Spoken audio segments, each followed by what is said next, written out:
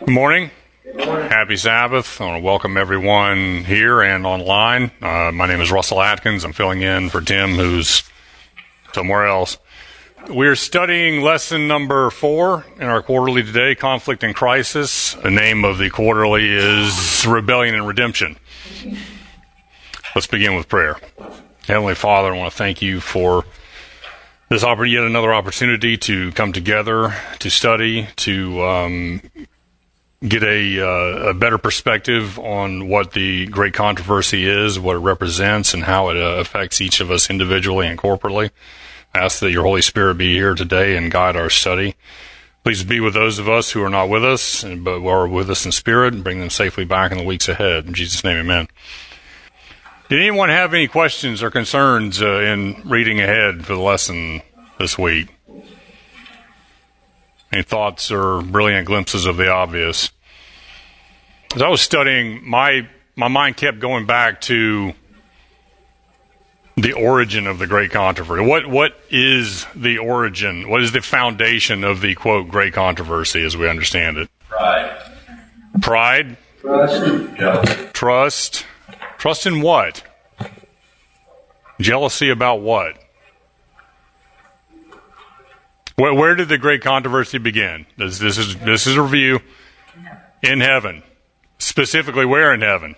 Heart of Satan, Lucifer. Okay, where was Lucifer located? Next to God. Next to God. He was a covering cherub. Inspired writing tells us that no created being had a greater understanding of the nature and character of God than did Lucifer. This is where it began, within sight and touching distance of God himself. So what was the controversy? He was jealous of God's power. He wanted to be like God. He wanted to be above God. Which specific member of the Godhead? Jesus. The being we know as Jesus. He knew as Michael, the archangel. He alleged equality with Michael. I think he actually was jealous of the relationship of the Father and the Son more than anything to begin with. Well, he wasn't allowed in to make the decisions and stuff that were made with Christ and God. He was jealous of that. Okay. So, this is the foundation of the great controversy. It is not a military controversy, as the lesson will suggest. It's not a controversy about might and power. It's a controversy over trustworthiness, character, etc., etc. That is the source of the controversy. So, keep asking yourself that question. What is the origin of the great controversy? Keep the answer in mind as we continue today and as we continue for the rest of the quarter. This is from the Teacher's Quarterly. The story of Israel during the time of the Judges is remarkable for its clear cycle of 1, apostasy, 2, oppression, 3, cry for help, and 4, divine intervention. Judges were individuals chosen by God as instruments to deliver Israel from its predicament at the hands of foreign powers. Deliverance took the form of actual military conflict. The great controversy was manifested in literal military terms. It is the theme of the great controversy, and that provides a lens through which to view the brutal, violent encounters that make modern sensibilities uneasy in the act of imagining how a loving God could sanction the killing of individuals or of populations.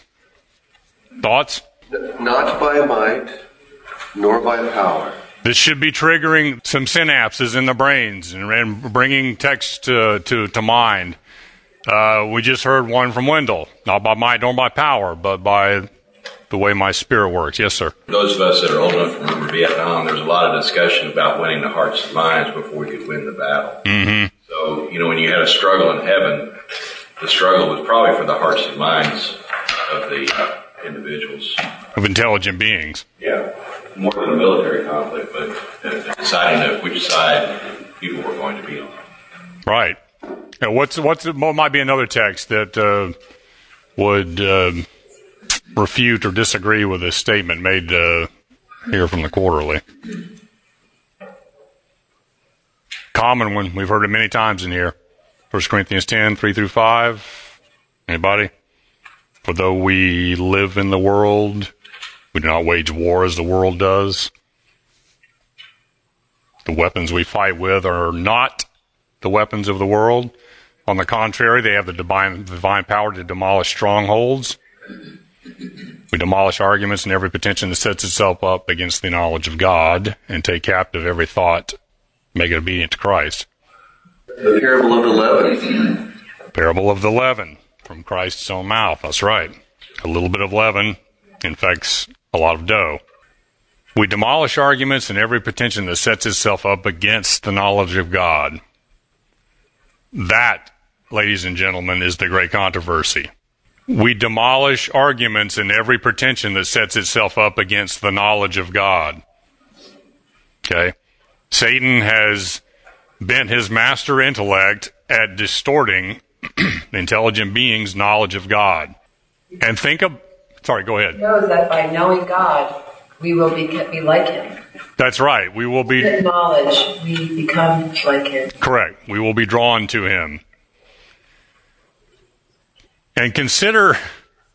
Spend some time considering how subtle were his arguments that a third of the angels believed him. A third of the angels that could see God, that walked with God, that talked with God face to face, that lived with God, that loved God.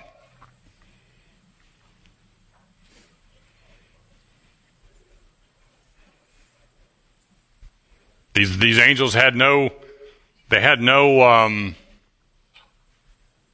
perspective on what dishonesty was. They didn't know what a lie was. I mean, I've talked about this before, and it still boggles my mind. You know, we human beings, we kind of grow up almost with an innate understanding of that there's honesty and there's dishonesty. You know, when the 2-year-old with chocolate all over his face, and mom says, "Did you get in the cookie jar?" "No, not me." "Why do you ask?" Okay, it's in our DNA. We run to dishonesty. Angels had no framework. Everything they had heard up until Satan started some of his allegations had been honesty. It had been truth. It had been a greater manifestation of truth. Think how difficult it was for them to discern the truth from the lie. Controversy is manifest in literal military terms. It is this theme of the great controversy that provides a lens through which to view the brutal, violent encounters.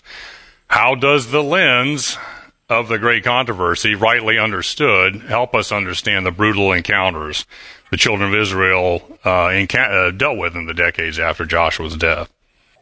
Any thoughts? What was the job given to the priesthood, the Levites, and the children of Israel? And we'll talk more about this when we get to Thursday's lesson and Samuel, and specifically referencing Eli's sons. What was the Levites' job? They were to explain God's word. Thank you. They were to reveal God to the children of Israel. What was the children of Israel's job? Was to internalize that from the Levites and reveal God to the surrounding nations. That was their job. That was their task. That's within the context of the great controversy, because God's character had been maligned for millennia up until that point. And he finally chose a people. The time was right to choose a people, to bring them out of slavery, and to institute a process for the revelation of his character. This is what God has been doing since Adam and Eve fell in the garden. He has been trying to restore his image into the hearts and minds of mankind. Ask yourself, why were these, quote, military conflicts necessary at the time of the judges? What was God's original intent when the children of Israel crossed over the Jordan? Hornets. Thank you. What'd you say? Hornets. Hornets. Exodus 23:28. I will send the hornet and the pestilence ahead of you to drive the people out of the land from which you go. And I will not do it. I'm paraphrasing here. I'm kind of from memory. I will not do it in a day or a week, lest the wild beasts take over the land. Okay, God had no intention of the Israelites engaging in warfare. God well knew what warfare does to the human mind. It scars it. It traumatizes it. God was going to fight for Israel, and in many cases he still did. He sent hail and flood and earthquakes and wind, tornadoes. Confusion. The Midianites with Gideon. We'll get there in a minute. God wanted to lead them into the promised land. He did not want them to fight their way into the promised land. Look at Jericho. All they had to do was march around the city 13 times and yell and blow some trumpets. With this in mind, this should give us some perspective on. But okay, let's back up. My original question was, why were the military conflicts necessary? The children of Israel had a task. They were still asked to rid the land of the Canaanites. They were to destroy the idols. And if they did find themselves in military conflict, what was the command? Well, what did God ask them to do? May I say that it's been interesting to me to discover that God had different instructions for different places. He didn't just say, go wipe them all out, every single one, all the time. He had actually different instructions for different groups. One, when he was supposed to wipe out everything, and they weren't supposed to take anything, not a piece of fabric, not an animal. Nobody, wipe it all out. Other ones, for example, he said that you can take the virgins and bring them to Israel, but kill everybody else. In other instances, kill the people, take the animal. I mean, because there were different instructions for different locations, I would think there was a meaning behind that. For example, they had disgusting habits. They were warned, don't follow the habits that are disgusting from these other people, and then warned not to have sex with everything and its animal, They must have had some terrible diseases going on in those communities. Why take the virgins? They hadn't had sex with anybody, so there's got to have been contamination reasons too for the types of entities they were required to remove before they could move in. And just in support of Linda's view, read Leviticus 18 sometime. All the relationships sexual relationships that the Canaanites were having. It's disgusting. Yeah. And think about the mindset of a people that actually needs its instructions in writing. Yeah. Don't engage in intercourse with a camel. Well, oh, really? Oh, okay. But the Israelites they had a mandate to rid the land of the Canaanites. Destroy their groves, destroy their idols, and did they? They did not. Yes, Wendell. Just before, as the children of Israel were going into the Canaan, they were led by Joshua. And I've wondered why God chose Joshua, because he was a military person. I mean, you look at most of his interactions, and he saw things from military eyes. When he went up on the mountain with Moses, and he came down and they were having the orgy, he thought they were in battle. Sounds like warfare, yes. When he met God shortly before they went over into Canaan, he perceived him as a soldier. Are you one of our soldiers or one of the enemies? Right. Etc. And so his approach to life and to everything was war. And I've wondered if maybe he didn't perceive some of God's leading in what God wanted to do. He saw a war solution to everything he saw. When you read the translations of the translations of the Bible are written from the perspective of the person who's translating it. Correct. And so often the messages that we get are perceived in the ways that we find comfortable and how our brain works and whatnot. And maybe that's what the nation needed. Yeah, exactly. I think that's reasonable, what you're suggesting. I also think that the tribes that the Canaanites and the Midianites and the Amorites and Jebusites and Termites and all the other ites that were in Canaan were warlike people. They had mindsets, tactical mindsets. They had experience in warfare, and God wasn't naive to think that the Israelites would be able to completely avoid warfare. But I suspect that God used a tactician to lead them in, even just from a defensive standpoint. Yes. There's a book, unfortunately I can't think of the title of it, but the thesis is that war is in the DNA just like dishonesty is in our DNA. And if you look at cultures around the world over history, most of the time people are at war. Yes. Peace is actually unusual. Right. And we tend to think of it as normal because we've lived in a country that's been at peace for such a long time and we have peace. Mm-hmm. But that's not the experience of most people throughout history. That's correct. And ask yourself why warfare is in the DNA. What is the point of warfare? Getting what's mine. That's right. It is taking or imposing your viewpoint on someone else. It's coercive. It's by force. It's how earthly kingdoms expand their kingdom. It's how they expand their wealth. Well, the Middle East hasn't changed today. They're the same way. They're fighting people. And don't you think that God saw all the way down through the eons of time and thought, Canaanites' cup of iniquity is full. Their characters will never change. Their characters are fixed. Better to eliminate 1 million lives now than to have to eliminate 100 million later. Yes, ma'am. We need to remember this is a spiritual battle. It's not a yes type thing. And when the end comes to go into the presence of God, people can't and don't want to because of the darkness. They can't. They don't want that ride. So there's nothing God can do. They just separate themselves. That's correct. Thank you. It is a going back to my first argument. It is a battle. It is a warfare. It is a controversy over the character of God and His trustworthiness.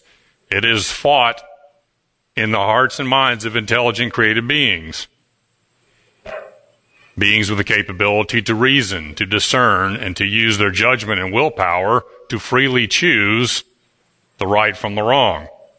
That's where the battle is being fought. That's where the warfare is. It often manifests itself as a literal physical war because individuals, groups, nations have so misinterpreted and misunderstood the nature of God. They think that God is a God of force. God is a God of coercive force.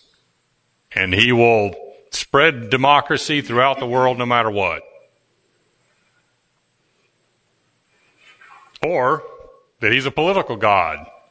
And He will legislate laws to be obeyed and use His holy justice to enforce those laws, to coerce thought and behavior.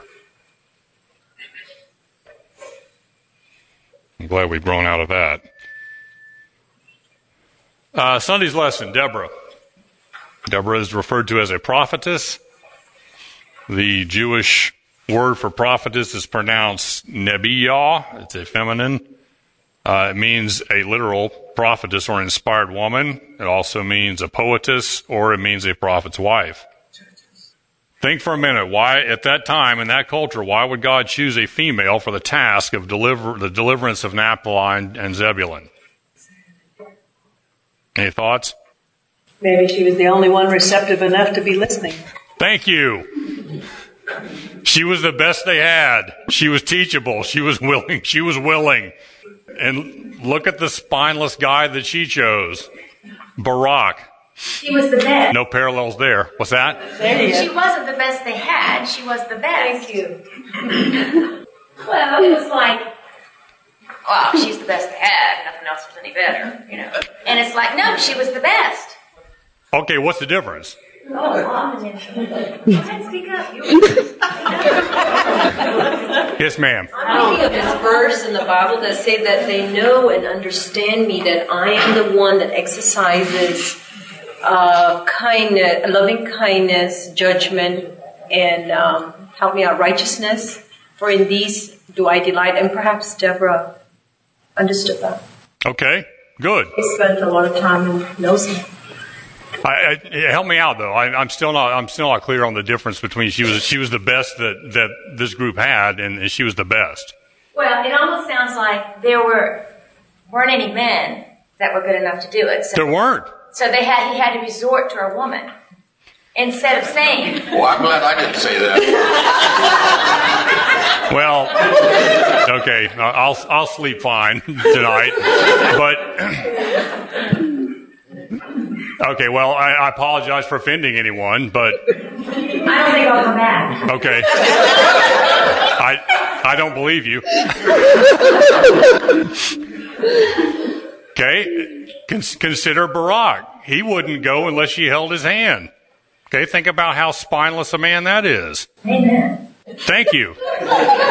Okay, well, we're pointing the finger at both genders here. We're not being politically indifferent or correct here. All the genders are bad. That's right. We're all broken in need of healing. That's right. You're absolutely correct. Yes, sir. Russell, a godly woman in the hands of a loving God is a power influence in life. Amen. Sure. No question. No question. We had some of that with the lady who did most of the writing for our church, too, I believe.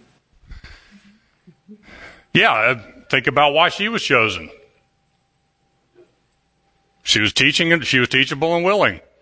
And the men that had been asked before her refused. Yes, exactly. The lesson states, quote, the heroine of this story is Heber's wife, Jael, J-A-E-L, who is not afraid to identify with God's people and who played a crucial role in the defeat of God's enemies. Judging her actions from our perspective today isn't easy. The last thing we should do, though, is to use her deeds to justify deception and violence in order to achieve our ends, no matter how right those ends must be. Do we really consider it heroic to have nailed some guy's head to the ground? I mean, is that our definition of heroism? That's not a rhetorical question. Before we say too many bad things about the general, Barak. Okay. You know, in Judges 4, the story comes from, it says in verse 7, he will have his chariots and soldiers, but I will give you victory over him. You know, at that time, technology of war was developing where those who had chariots were a mobile army that could travel quickly and decimate the enemy. And that was a technological leap. Mm-hmm. That's equivalent to the United States going against Nicaragua or something like that. Right. You know? I mean... Or Grenada, as actually happened. Yeah, or one of those, whatever, countries that, don't have as much and whatever. I mean, and so here was God's representative in Deborah. And this general said, unless God's with me, I'm not going to go. And I'm not certain that it was as much cowardice as now he could have said, God is going to be with us and I'll go with your blessing or something like that. And maybe his faith wasn't that good. But, he was going against a superior force with thousands of troops, against his band of farmers. Mm-hmm. And that, I think we had given some slack. That's a fair point. I have no issue with that. Any other thoughts about nailing some guy's temple to the ground, nailing some guy's head to the ground? Is it heroic? Not in my thinking. And do we think that the woman Jael, I'm sure I'm butchering her name, do we think that she had any, do you think God was proud of her? Or that she avoided any psycho-emotional scarring from taking a human life? Or... She probably slept better the next night knowing he was dead. You think? I'm not so certain. You might be right. I don't know. The song that follows that is praising her. but you don't hear God saying, go and do likewise. Right.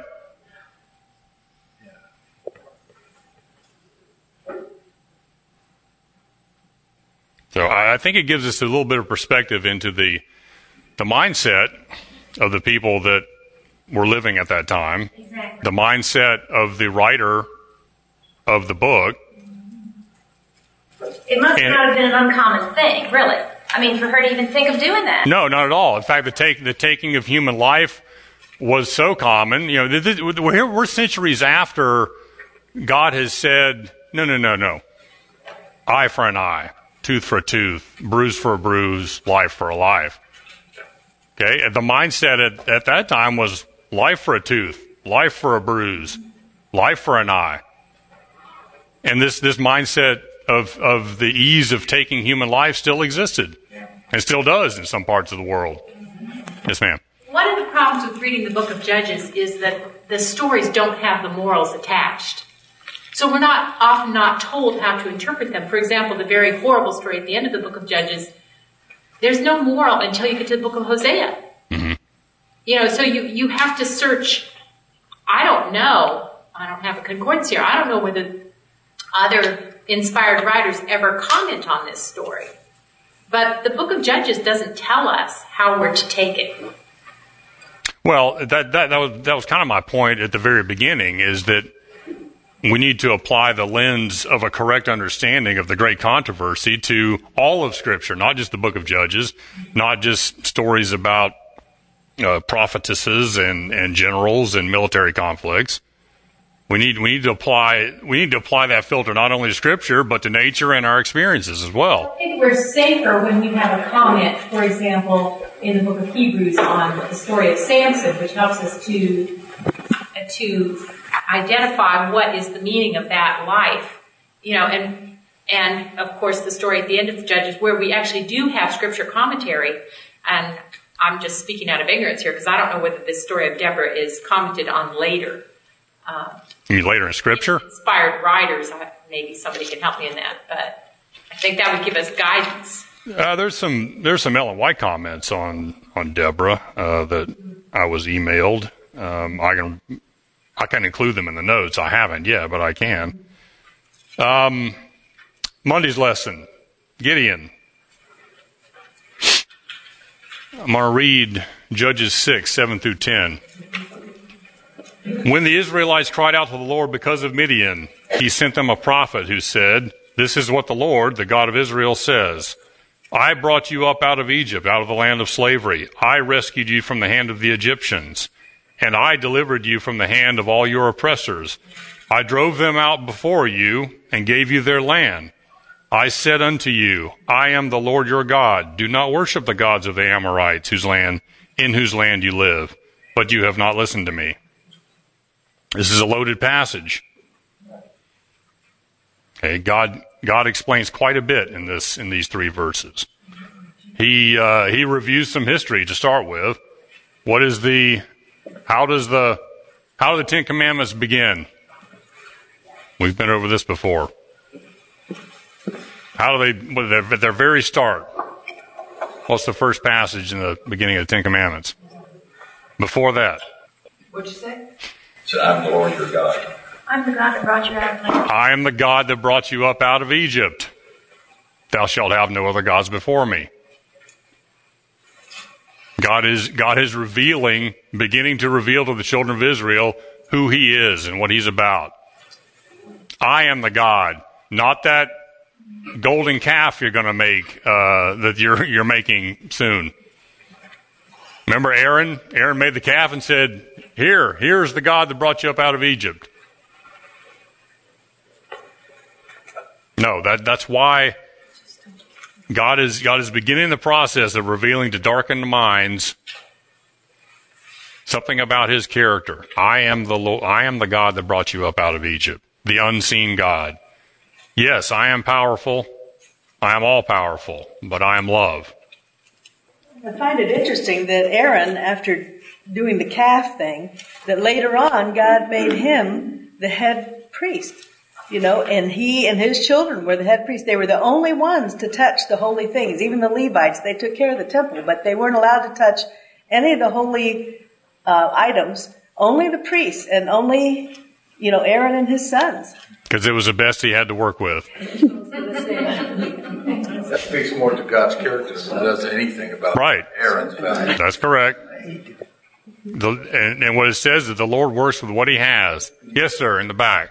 Well, I don't think it was that. I think if you read that account, you'll see clearly as soon as Moses said, who's on the Lord's side, it was Aaron and his sons who jumped right off and made it clear that they had repented.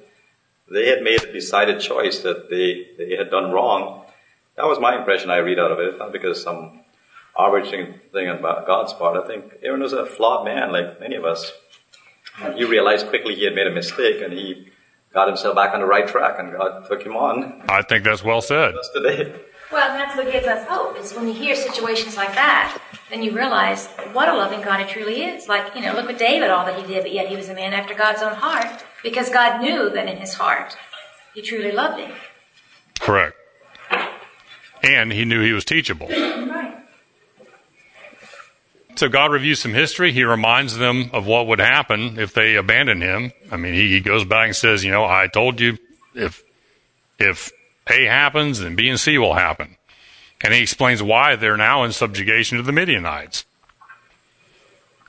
The lesson says, quote, despite Gideon's complaint, which was unwarranted, they were disobedient, and that's why they were oppressed. Why was Gideon's complaint, and we're talking about, if God is with us, then why are we now subject to the Midianites? Why is it unwarranted? Note what the angel of the Lord says to Gideon. It says, the Lord is with you, mighty warrior. Gideon replies, but if the Lord is with us, then why has all this happened to us? Okay, the angel of the Lord didn't say, the Lord is with the Israelites. He said, the Lord is with you, mighty warrior. And Gideon didn't hear that, or he automatically goes to the plural. Well, then why is the Lord, if the Lord's with us, then why are we in trouble? So I'm not sure that his complaint is unwarranted. Were they being oppressed because they were disobedient? Yes, sir. No, I was going to say I think the part that you brought out here, the angel appears to him. This guy is he's not some, he's a coward. He's down in a threshing floor. What do you call it? A wine press. Threshing wheat. That's where you're hiding. That's where you hide. Absolutely. So he's hiding. Yes. And the angel of the Lord comes to him and says, thou mighty man of valor. It's amazing. It is. And I don't know what happened afterwards, whether because the word of God was so powerful to him that he actually went out and became a mighty man of valor, or whether he just, listened to it like one of those books that you read how to motivate people, and whether that. But anyway, he became a mighty man of valor right after. He went and did some very, very, bold things. Yes. So I think it's quite insightful that God saw in him potential that he didn't see in himself. Well, I think he saw willingness. Mm-hmm. And you know what? I think a distrust of self, that's a quality that God can use. And now I don't know that I would go so far as to call it cowardice. He was being practical because the Midianites, Scripture tells us that they took every bit of food in their parties. They raided villages, and in Ellen White's writings about Gideon, it says that the villages were starving, food was scarce. He was doing something practical just to live. And imagine the leap of faith it took when the angel of the Lord said, sacrifice an animal and bake some food and put it on this rock, and then the angel of the fire comes out of the rock and destroys it. This could have fed several people. Yeah, I think that was a significant leap of faith that Gideon took to offer some scarce resources to the angel of the Lord. In asking for the miracles, what does it indicate about Gideon's faith? There were 3 miracles performed that he asked. Strong or weak? Miracles are most often given for the weak. That's right. Strong. Correct. Strong in faith don't necessarily need them. Elijah at Mount Carmel in his prayer, I asked this demonstration not for my sake, but for the sake of those watching. What do we think about Gideon's efforts after the defeat of the Midianites? Reprehensible. Yeah, somewhat less than godly. And yet he and these other people were included in the book, chapter 11 of Hebrews, as heroes of faith. Yep. And yet they had terrible, significant character flaws yet to be purged. I was just reading studying just this morning. I read a part of Judges I'd never seen before. You know how many sons he had? Gideon.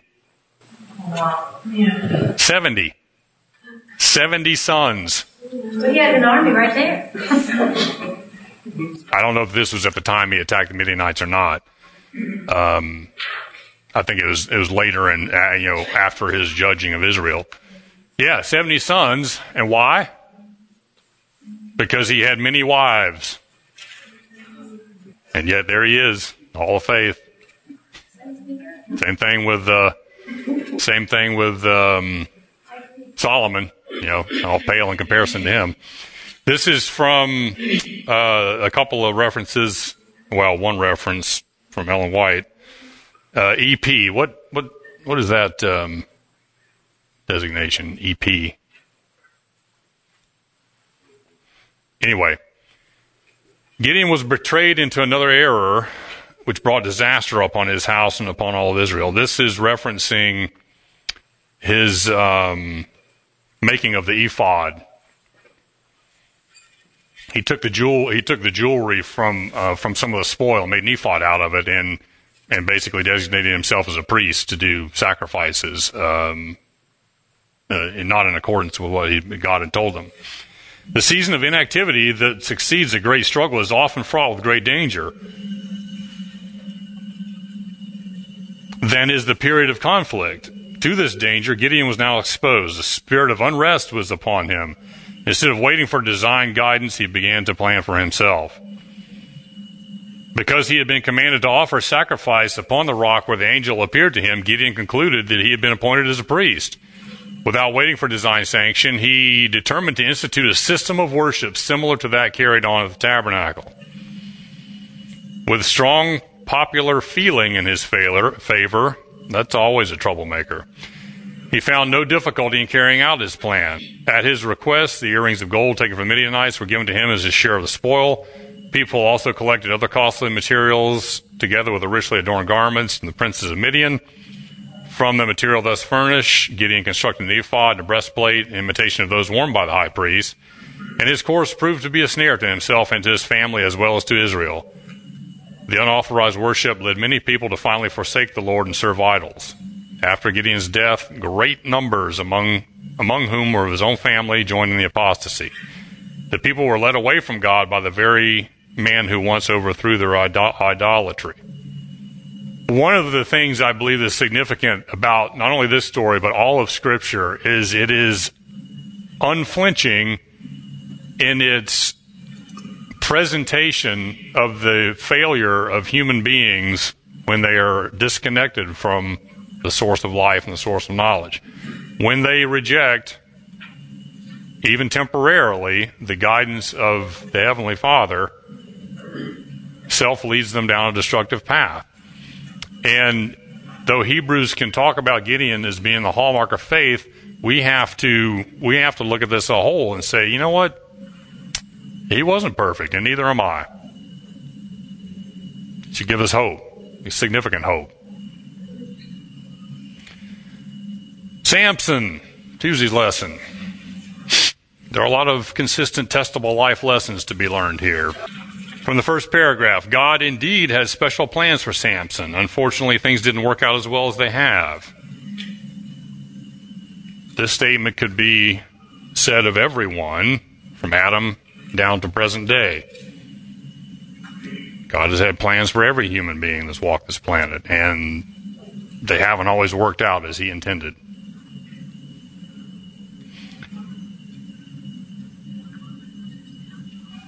From Judges 14, 1 through 4. Now Samson went down to Timnah and saw a woman in Timnah, the daughters of the Philistines. So he went up and told his father and mother, saying, I have seen a woman and Timnah, the daughter of the Philistines. Now, therefore, get her for me as a wife. And his father and mother said to him, is there no woman among the daughters of your brethren or among all my people that you must go and get a wife from the uncircumcised Philistines? And Samson said to his father, get her for me, for she pleases me well. But his father and mother did not know that it was of the Lord, that he was seeking an occasion to move against the Philistines. For at that time the Philistines had dominion over Israel. How do we understand the idea that it was from the Lord that Samson was, and he was seeking an occasion to move against the Philistines that led Samson to choose a wife from among the Philistines? Was he really under the Lord's guidance? I never thought so. Not when he was doing those things. I mean, No, I still don't think so. Is that a quote that you just read from something? Yeah, it's a book called the Bible. That's a quote from the Bible? Yes. Judges what? Judges 14, verse 4. But his father and mother did not know it was of the Lord, that he was seeking an occasion to move against the Philistines, for at that time the Philistines had dominion over Israel. It only meant that the Lord would make something good out of something bad. Okay. So the Lord had foreknowledge that Samson was weak-willed when it came to the fairer sex, and he saw an occasion to intervene. He saw an occasion to overrule. If his parents weren't aware that it was of the Lord, then Samson probably wasn't aware that it was of the Lord either. I'm not sure Samson cared at that point. Get her, for she pleases me. Yeah, some of these statements troubled me as well. I mean, right after Rehoboam, the peoples depart from Rehoboam and the kingdom was split. Also, the prophet came and said, this thing is from the Lord. And I think so often the Hebrew writers write these things in the context of God's sovereignty. So God has, in the end, ultimate control over these things. So I'm baffled by it myself. I'm not a theologian by any means, but I kind of think of it as kind of an interesting twist that because God is sovereign over everything, either he permits it, he allows it, somehow they kind of assign it that it's from God. But we know for a fact that wasn't God's intent, in terms of what he did. That's right. And that's why, and thank you, we definitely need to be discerning when we read texts like this, and we need to not be concrete in our thinking. We need to be able to think in the abstract, and we need to filter it through the great controversy perspective, and we need to filter it through the life, death, and resurrection of Jesus lens. My question was, did God really lead Samson to the Philistine woman, or did he know that Samson's weaknesses would lead him in that direction, and he would overrule circumstances by interfering in free will? And the story goes that he posed a riddle to the wedding feast, and his fiancée complained and whined and coerced and bitterly tormented him until he gave her the answer. So she gave her family the answer, and he was out 30 garments. So how'd he get them? Killing 30 people. He went and killed 30 people and took their clothes. So here you go. Debt satisfied. Do we think that pleased the heavenly courts? And then another example how life meant nothing to those people back then. That's correct. Not human life, not animal life. I mean, can you imagine tying 300 foxes' tails together and setting them on fire? Or just killing somebody with their clothes. Yes. It happens in Chicago every week. And what do we think about those people? I praise heaven that I don't live there. That's what I think. Amen. This is also from that EP reference. Physically, Samson was the strongest man upon the earth, but in self-control, integrity, and firmness, he was one of its weakest. He who is mastered by his passions is a weak man. That bears repeating. That should be on a bumper sticker. Real greatness is measured by the power of the feelings that a man controls, not by those that control him. Those who, in the way of duty, are brought into trial may be sure that God will preserve them. But if men willfully place themselves under the power of temptation, they will fall sooner or later. Satan attacks us at our weak points, working through the defects in character to gain control of the whole man. He knows that if these defects are cherished, he will succeed. We've discussed this before. Who gave Samson his strength? Who gave Solomon his wisdom and wealth?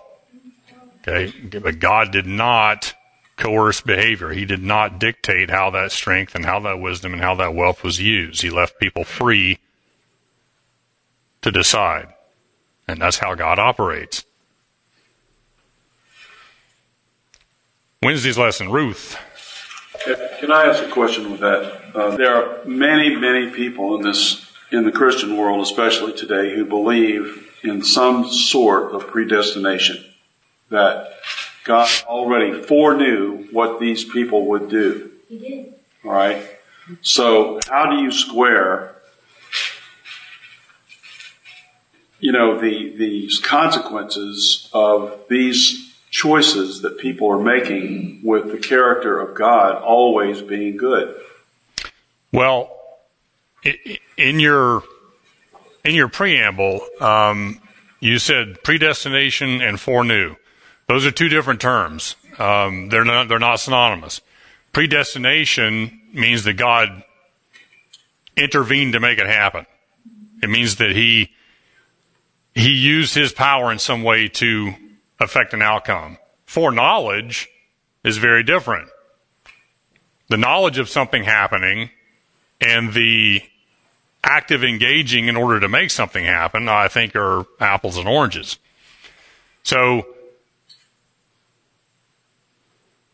I believe that God had foreknowledge. God has, from the beginning, before the earth was created, He knew that today we would be discussing this very subject. And He knew, how many hairs would be on our heads, and He knew how many red blood cells would be in our bodies. And He knew it all. He knows it all, but that doesn't mean He intervened to make it happen. So when you encounter those that would argue the predestination, you need to make sure that you guys you're talking with the same glossary of terms. Predestination is not foreknowledge. Well, Jesus is in the Garden of Gethsemane, right before the cross. And Judas approaches Him at night. And Jesus calls him friend. He says, "Friend, why do you betray me with a kiss?" He knew he had the foreknowledge. He knew the events coming. He knew he's going to the cross. He knew this man has betrayed him. He knew this man has been planning to betray him all along. Yet he still considers him and calls him friend. Right. And he doesn't try to change the outcome of the events. Correct. But he's calling a betrayer friend because he was a friend to Judas. He's the living embodiment of love your enemies. Okay, he didn't consider Judas an enemy. No. Judas might have considered him an enemy. Yes.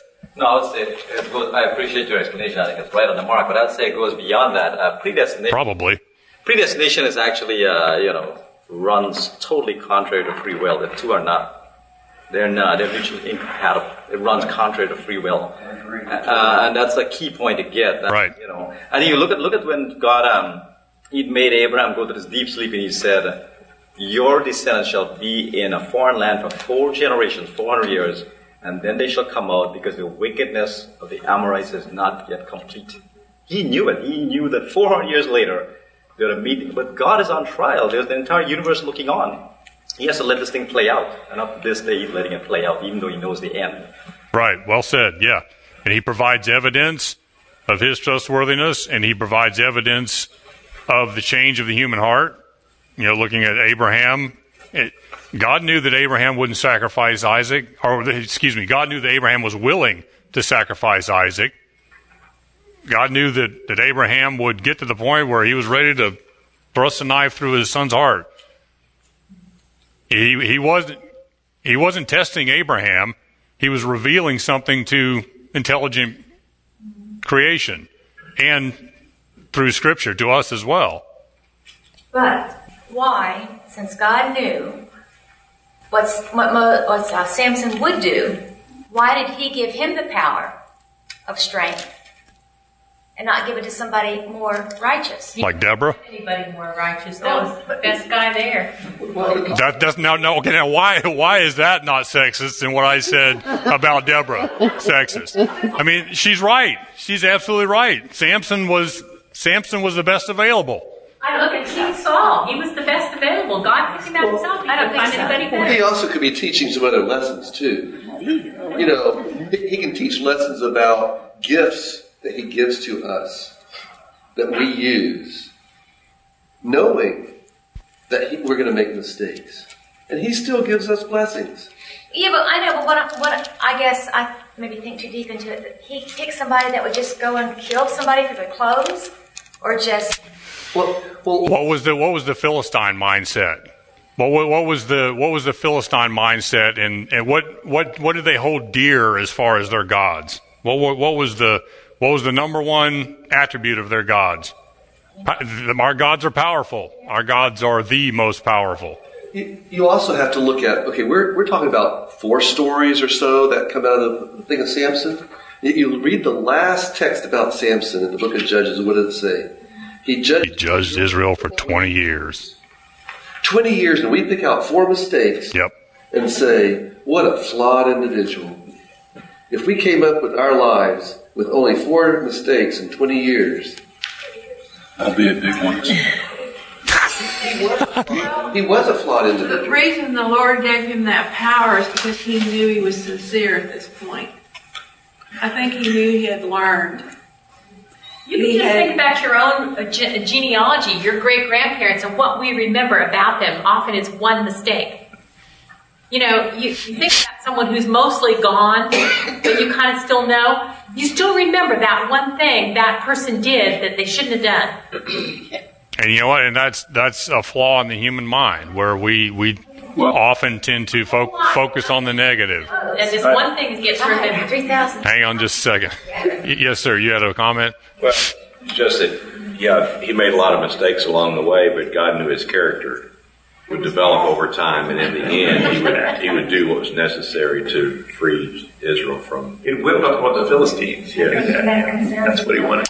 Yeah, he completed the mission. What was Boaz before he got married to Ruth? He was ruthless. Bad joke. Thank you. Got the eye roll from Lori. Well done. Let's move to Thursday's lesson with Sam. Yeah. Go ahead. Anybody remembers about this?